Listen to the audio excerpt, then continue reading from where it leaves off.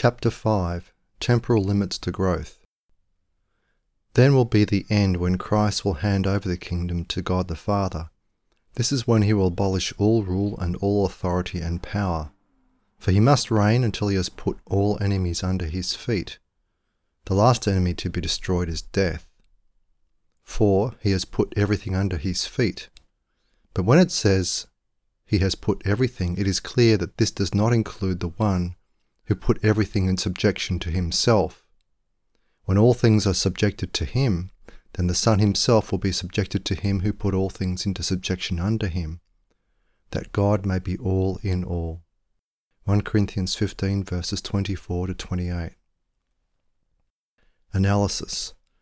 This passage makes it clear that the universe does not have 2.8 billion years to go, a low estimate, let alone 10 followed by 100 zeros, which is the high-end estimate these days. It asserts that the universe will not slowly wind down.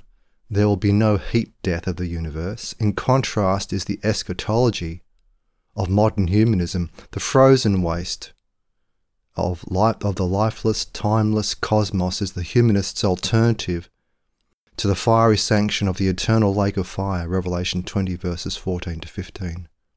Grim as the heat death of the universe may be, it is far more comforting to a covenant breaker than the thought of the eternal lake of fire. I discussed this eschatology in Appendix B. It is not the eschatology of the Bible. The eschatology of the Bible has to do with history. Specifically, it has to do with the extension of the kingdom of God in history. There is a temporal limit to the extension of the kingdom of God. Paul described it in this passage. It has to do with the reign of Christ in history. There is a debate amongst premillennialists, amillennialists, and postmillennialists regarding whether Christ will be bodily present in the final 1,000 years of history in order to extend his reign. Premillennialists insist that he will be. Amillennialists and postmillennialists deny this. Here is the Bible's cosmology. History will play out when the kingdom of God in history has played out. It will have fulfilled its purpose. Here is what Jesus said about the era of sin-burdened history. It will involve uninterrupted kingdom competition between covenant breakers and covenant keepers. Quote, Jesus presented another parable to them. He said, "The kingdom of heaven is like a man who sowed good seed in his field. But while people slept, his enemy came and also sowed weeds among the wheat and then went away. When the blades sprouted and then produced their crop, then the weeds appeared also. The servant of the landowner came and said to him, 'Sir, did you not sow good seed in your field? How does it now have weeds?' He said to them, 'An enemy has done this.' The servant said to him, 'So do you want us to go and pull them out?' The landowner said, 'No, because while you are pulling out the weeds, you might uproot the wheat with them. Let both grow together until the harvest. At the time of the harvest I will say to the reapers, first pull out the weeds and tie them in bundles and to burn them, but gather the wheat into my barn," unquote. Matthew 13 verses 24 to 30. This parable confused the disciples. They asked Jesus to explain it, and he did so. Jesus answered and said, "He who sows the good seed is the Son of Man. The field is the world, and the good seed. These are the sons of the kingdom. The weeds are the sons of the evil one, and the enemy who sowed them is the devil. The harvest is the end of the age, and the reapers are angels. Therefore, as the weeds are gathered up and burned with fire, so will it be at the end of the age. The Son of Man will send out his angels, and they will gather out of his kingdom all things that cause sin and those who commit iniquity. They will throw them into the furnace of fire, where there will be weeping and grinding of teeth. Then will the righteous people shine like the sun in the kingdom of their Father. He who has ears, let him listen." This is Matthew chapter 13, verses 37 to 43. As I have described in my analysis of this passage in chapter 29 of my commentary on Matthew, this parable is about continuity in history. The final judgment will end history. It will also end the competition between the kingdom of God and the kingdom of Mammon. This competition is a zero-sum competition with respect to all those who are bought brought by God's grace into the kingdom of God, each person is taken out of the kingdom of mammon. This does not mean that economic growth is a zero-sum competition. It is not. Labourers in both camps can and do increase their productivity. Common grace is given to covenant breakers so that they may become more fruitful in history. But it is clear from Paul's language that the economic inheritance is transferred to Christ at the end of time. He is the Son. He is the heir to the promise. Those who are part of his kingdom will also inherit as members of his church, which is his bride. I explain this in chapter 48, Bride Price. What about in between now and then? Here is what the psalmist wrote. Do not be angry and frustrated. Do not worry. This only makes trouble. Evildoers will be cut off, but those who wait for the Lord will inherit the land. In a little while the evil man will disappear. You will look at his place, but he will be gone. But the meek will inherit the land and will delight in great prosperity. Psalm 37 verses 8 to 11. Here is what Jesus said. Blessed are the meek, for they will inherit the earth. Matthew 5 verse 5. It is clear from these passages that there is a fundamental limit to growth. Time. We live in a cursed, finite world. There has been a major debate since the 1960s regarding the limits of economic growth. Critics of the free market argued that the primary limits to growth are natural resources, which include unpolluted air, unpolluted water. Another limit that humanists have pointed to is the limit of space for human beings to occupy. Statistically, it is impossible to have uninterrupted growth of population at any percent above zero. The compounding effect inevitably becomes exponential. The vast increase of population since 1800 has dwarfed all previous increases, but so has the increase in per capita economic growth. So the question arises, what is the most fundamental limit to growth? Is it time? Is it population? Is it natural resources? Part A. Natural resources. Various humanist economists have argued that the primary limits to growth is natural resources. This became a public debate in the second half of the 1960s. Critics of the seemingly uninterrupted economic growth of the free market, especially in the United States, argued that the world would soon run out of natural resources. One of the early books that argued this way was written by an environmentalist economist, Barbara Ward, Spaceship Earth, 1968. She argued that the Earth is like a spaceship and therefore it needs a commander. The commander should be a central planning agency for the whole world. A much more popular book was titled The Limits to Growth, 1972. The authors were MIT economists. They tried to persuade readers that unlimited economic growth is impossible. We will run out of resources. The problem with this argument is easy to state. The primary economic resource is human creativity. This was the argument of the free market economist Julian Simon in his book The Ultimate Resource, 1981. If human ingenuity can find a way of maintaining output or even increasing it with a reduced quantity of resources, the limits to growth become indeterminate. On the one hand, if we are talking about increasing the quantity of resources in order to increase economic well-being, then there will be limits to growth and put an end of the process. On the other hand, if the basis of economic expansion is a reduction in the quantity of raw materials used up in the production process, then economic growth can continue until innovation and cost-cutting reach limits. We do not know what these limits are. There is no way that we could know this.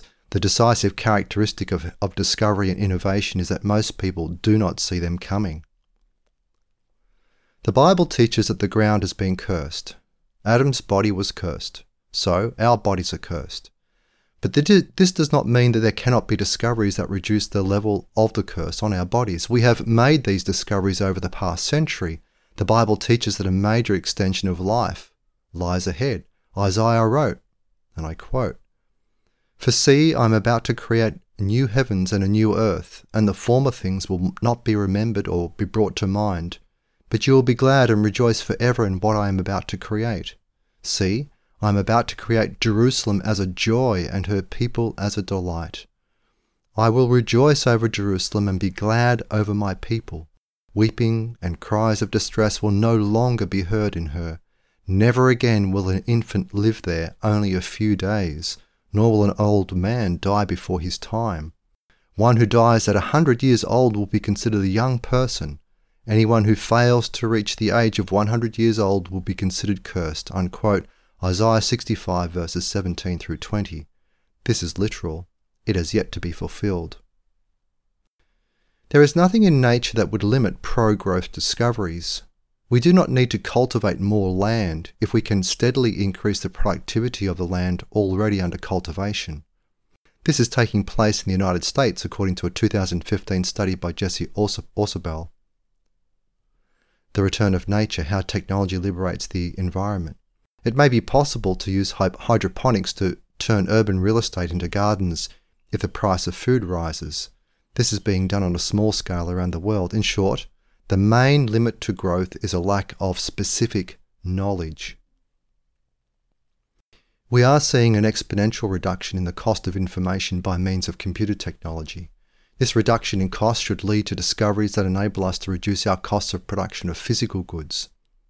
In any case, it is plausible. At the end of the 1970s, the microcomputer revolution had begun. It became increasingly clear that the crucial economic resource is accurate information, not physical resources. The decline in the cost of information became exponential.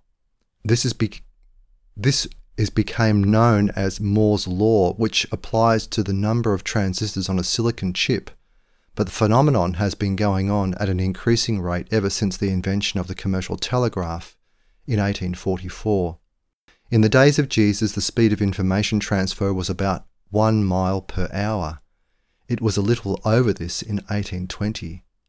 The railroad increased this speed to a maximum of 60 miles per hour over short distances in the early 1830s. After 1844, it was 186,000 miles a second, minus the time it took for the telegraphy and the time it took for a runner to deliver it. With the abandonment of economic communism in mainland China beginning in 1979, Chinese economic growth began to expand at a rate never seen in history. No large nation has ever experienced anything like this rate of economic growth. The abandonment of communism by the Soviet Union in December 1991 launched a comparable economic transformation in Russia. Free market ideas spread into politics. Since then, most of the world has risen out of abject poverty. It turns out that the crucial resource was freedom, not physical resources. Resources are scarce, but human ingenuity seems to be able to work around these limits. With better knowledge, more capital, and more efficient production methods, the world has escaped the predictions of the pessimists who believe that the world is running out of natural resources. In any case, if demand rises for a resource and output remains the same, its price will rise. Entrepreneurs will start looking for new supplies of it, or ways to produce it less expensively or substitutes. There will be price signals before supplies run out. There is no question that a rate of population growth of 2% per annum would transform today's 7.5 billion people into 50 billion people in a century and 3 trillion people in 3 centuries.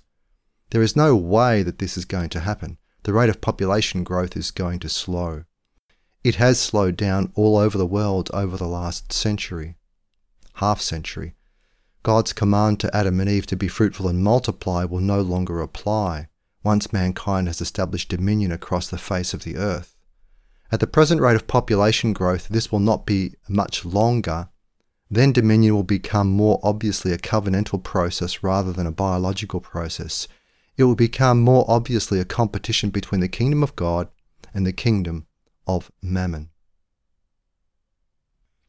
Part B, Evolution versus Replacement. One of the themes of science fiction is this, a future fusion between computers and humanity. This fusion will produce an evolutionary leap of being. This was the theme of a popular movie in 1979, Star Trek the Motion Picture. In the movie, this evolution was presented as, in an optimistic fashion, a sign of progress. A rival vision, quite pessimistic, is this. Digital technologies will lead to computers that control the world or robots that control the world. This theme goes back to a letter to the editor written by New Zealander Samuel Butler in 1863. Darwin among the Machines, he wrote this: "The views of machinery which we are thus feebly indicating will suggest the solution of one of the greatest and most mysterious questions of the day. We refer to the question, what sort of creature man's next successor in the supremacy of the earth is likely to be? We have often heard this debated, but it appears to us that we are ourselves creating our own successors. We are daily adding to the beauty and delicacy of their physical organization. We are daily giving them greater power and supplying by all sorts of ingenious contrivances that self-regulating, self-acting power, which will be to them what intellect has been to the human race.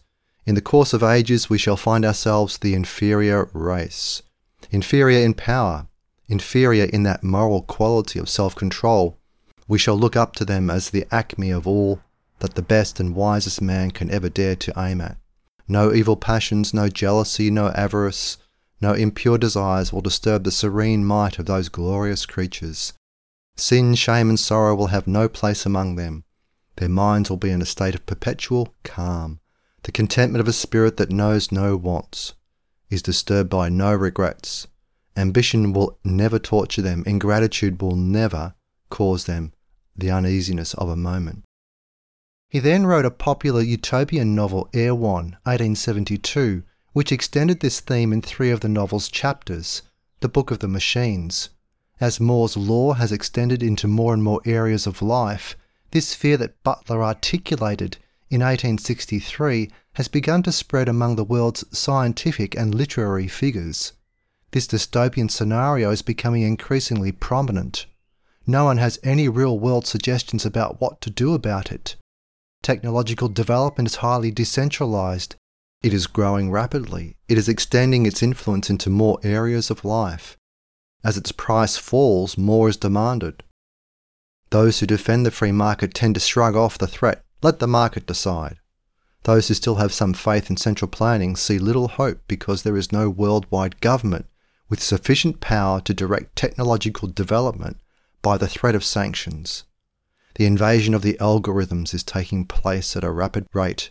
The key question is this: will this rate of digital innovation become exponential? At present, this seems likely. This is no laughing matter anymore. This is no longer simply a theme of science fiction authors.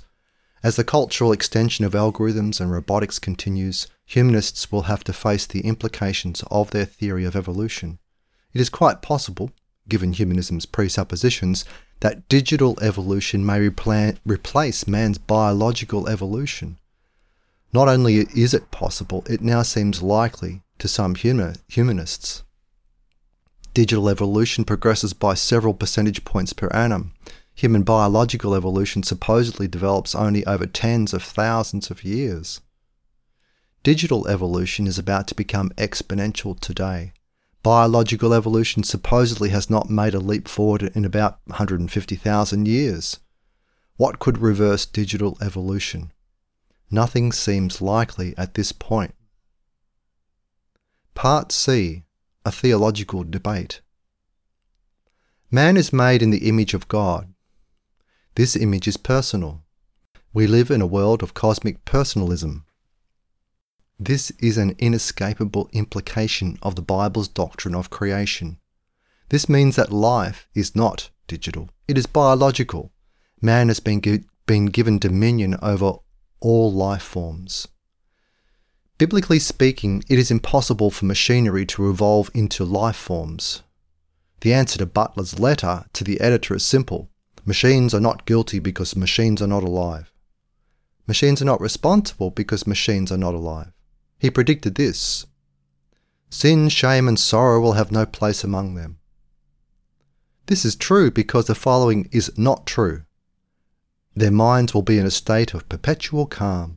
The contentment of a spirit that knows no wants is disturbed by no regrets. They will have no minds. If man is not made in the image of God, then Butler's vision is not only likely, it seems inevitable. If life is as much digital as analogical, then the evolution of digital life forms is virtually guaranteed. Their triumph over humanity is also guaranteed. Digital progress is so rapid, biological evolution is so slow. This assumes that there is such a thing as biological evolution. Humanists insist that there is. They insist that it is the dominant aspect of the development of life. Only with the evolution of man did biological evolution get replaced by cultural evolution, according to the humanist scenario. But now cultural evolution has led to digital evolution, and digital evolution seems about to become exponential. It is uncontrolled by any central planning agency. It now seems uncontrollable by any force except for unprofitability in the free market. Digitalization seems increasingly profitable to developers and users. These are deeply theological questions. The theology of humanism places man at the pinnacle of the known universe. But this is true only because of evolution, biological and cultural. Now man faces competition with impersonal forces of digital evolution. It is not clear to humanistic social theorists how man can win this competition. They do not accept the Christian answer. Actually, there have been two Christian answers. One is that biological evolution has been directed by God. Another is that there has been no such thing as biological evolution. Both versions insist that there is a God. He is sovereign, and he does direct the affairs of mankind. The evolutionist has no God of appeal to for deliverance. His only God is God by default, mankind. Mankind has now created a scenario in which he seems likely to be dethroned unless the Christian view of man as made in the image of God is correct. The main arena of this theological confrontation is economics. The invasion of the algorithms and the robots is taking place because of economic factors. The algorithms and the robots cost less to implement in certain areas of the economy than it costs to hire labour. As the costs of the algorithms and the robots decline, the replacement of repetitive human labour is going to accelerate. Another potentially crucial arena of confrontation is military. Digital developments in warfare are potentially life and death developments. But the driving force of the digitalization of life is economic, not military. This is another reason why Christian economics offers a far more comforting scenario than humanistic economics does. Humanistic economics rejects the doctrine of creation and the doctrine of providence. In doing so, it leaves man alone in the universe. But now, thanks to digital advances, man may not be alone for much longer. There is, in the vernacular, a new sheriff in town. Christian theology denies this. Christian economics denies this. But Christian theology and Christian economics are not acceptable to humanists in general, and humanistic economists specifically. Part D. Time. Of all the limits to growth, time is the one that humanists do not regard as a threat. They have a vision of something approaching unlimited time. The heat death of the universe may be as close as 2.8 billion years. But they do not worry about this. They see mankind's evolutionary process in terms of tens of thousands of years. The possibility of an imminent end to time is low on their priorities. It could come through a devastating nuclear war, but even in a war there would be millions of survivors outside the war zones. So humanists focus on limits imposed by depleted natural resources, low-cost living space for mankind, and the possible replacement of mankind by robots. For those people who hold to the six-day creation, time is the obvious limit to growth. They see mankind's future in terms of as few as 1,000 years, and probably no more than a few thousand years, here today, gone the day after tomorrow. As the acceleration of economic development continues, they become more aware of the limits, temporal limits to growth. They are not afraid of these limits. On the contrary, they rejoice in them. They imply a temporal limit on the reign of sin. For those Christians who believe that sin will not be steadily rolled back through a worldwide revival, meaning amillennialists, their motto is this: the sooner the end of history comes, the better. Premillennialists believe that Christ will return to set up an earthly kingdom, meaning an enormous judicial hierarchy. They are unconcerned about issues of economic theory, political theory, and other matters that pertain to a world without the Son of God as a final court of appeal, possibly with the Supreme Court set up in Jerusalem. They do not talk about Exodus 18, in which Moses was being worn out by the long lines of people seeking justice. That was in a society with a total population of about 2.4 million people. Think of the length of the lines in a population of 9 billion people. However swift that justice will be at the top, it will not be swift enough to get those lines shorter. Jesus will have to delegate a great deal of authority to his subordinates. That was the advice that Jethro gave to Moses, and it was good advice. It is obvious that the world will soon be filled to its capacity with people if the rate of population growth does not slow. It is safe to say that it will slow. Even with a rate of population growth of under 1% per annum, it will not take 1,000 years to fill the earth to its support capacity. So the correct focus of interest has to be on changes wrought by technologies, especially digital technologies. These are the proper hope for avoiding food shortages, fresh water shortages, pollution problems, and other resource shortages that will inevitably come as a result of bringing subsistence farmers in small villages into the world economy by way of the World Wide Web and low-cost smartphones. By the middle of the 21st century, there will be no more life-threatening poverty anywhere in the world. This has never happened in recorded history. Social institutions have not adjusted yet to this revolutionary transformation, but they will. They always do. The biggest social change will be life extension. When this takes place, it will affect almost all human relationships. There are futurists who are highly optimistic about a major breakthrough in this area. The problem is, nobody has a cogent idea of what to do if retired people live for an extra 3 decades or 5 decades. Obviously, all of the government-funded retirement programs will be revised, but it will not take an increase in life expectancy to achieve this. The unfunded liabilities of existing old age healthcare programs are already in the hundreds of trillions of dollars in the United States. People who want to work longer, or who are forced to work longer by economic necessity, are going to be facing a market in which algorithms and robotics are taking away jobs requiring simple repetitive labour. They may be taking away jobs that require fairly complex, repetitive intellectual labour. No one has a solution for this yet. The issue of employment is going to be the most pressing social issue in the second half of the 21st century and possibly sooner. This is why the issue of the calling is going to become more important. If people can earn most of what they need to live comfortably, what are they going to do with their spare time?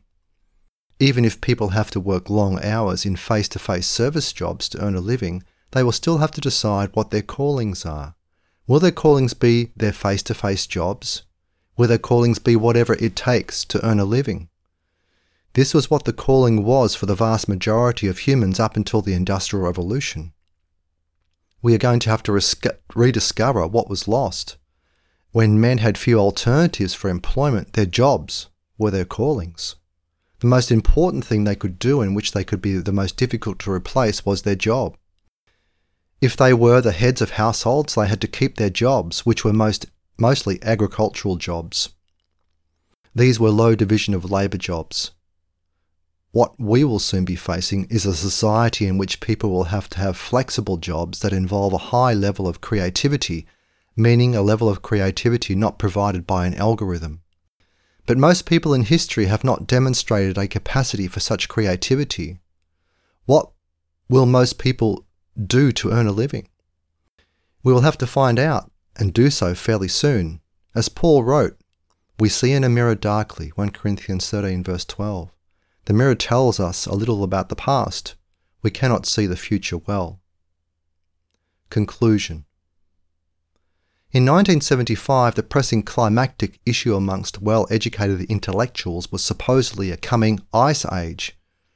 The pressing economic issue was supposedly widespread starvation by the year 2000. The population bomb 1968, the tragedy of the commons 1968.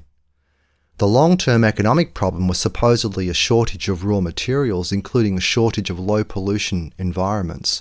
Also on the list was excessive population growth. Today, the pressing climatic issue among well-educated intellectuals is climate change, by which they mean global warming. The pressing economic issue is inequality. Yet there is little evidence that economic inequality is much greater today than it was in the 1890s when the Italian economist Vilfredo Pareto discovered that about 20% of Western Europe's citizens owned about 80% of the wealth. The great unknown today is the pace of the invasion into the labour markets by algorithms and robots. What will this do to unemployment rates? What will this do to the kinds of jobs available? Concerns about pollution have diminished due to successful anti-pollution policies. Concerns about population growth are diminishing due to falling birth rates. Why do I mention these chronologically narrow concerns in a general treatise? Because every generation needs to be reminded that the concerns of its generation will probably not be the concerns of the next generation, and certainly not 3 generations down the line. I'm not talking about the 3 generations between John Tyler and his 2 grandsons from 1790 until at least 2020. No matter how sophisticated our data collection techniques are, and no matter how sophisticated our computer-generated projections are, we scarcely know what is coming 2 decades away, except in the area of demographics. No one in 1990 recognised what Tim Berners-Lee had done when he posted the first World Wide Web website. A decade later, worldwide communications have begun to change. Less than 2 decades later, most of what had seemed revolutionary in 2000 seems archaic. Yet most people in 2020 have never heard of Tim Berners-Lee. I end this chapter with a quotation from an article written by my mentor, Robert Nisbet. It was published in 1968 in Commentary, the year 2000 and all that. It is as relevant today as it was then. It will be as relevant in a century as it is today. The article was a survey of general predictions about the future since the French Revolution 1790. He ended with this assessment, quote, "It is very different with studies of change in human society. Here the random event, the maniac, the prophet and the genius have to be reckoned with. We have absolutely no way of escaping them. The future predictors don't suggest that we can avoid or escape them, or ever be able to predict or forecast them. What the future predictors, the change analysts and the trend tenders say, in effect, is that with the aid of institute resources, computers, linear programming, etc., they will deal with the kinds of change that are not the consequence of the random event, the genius, the maniac, and the prophet. To which I can only say, there really aren't any, not any worth looking at anyhow."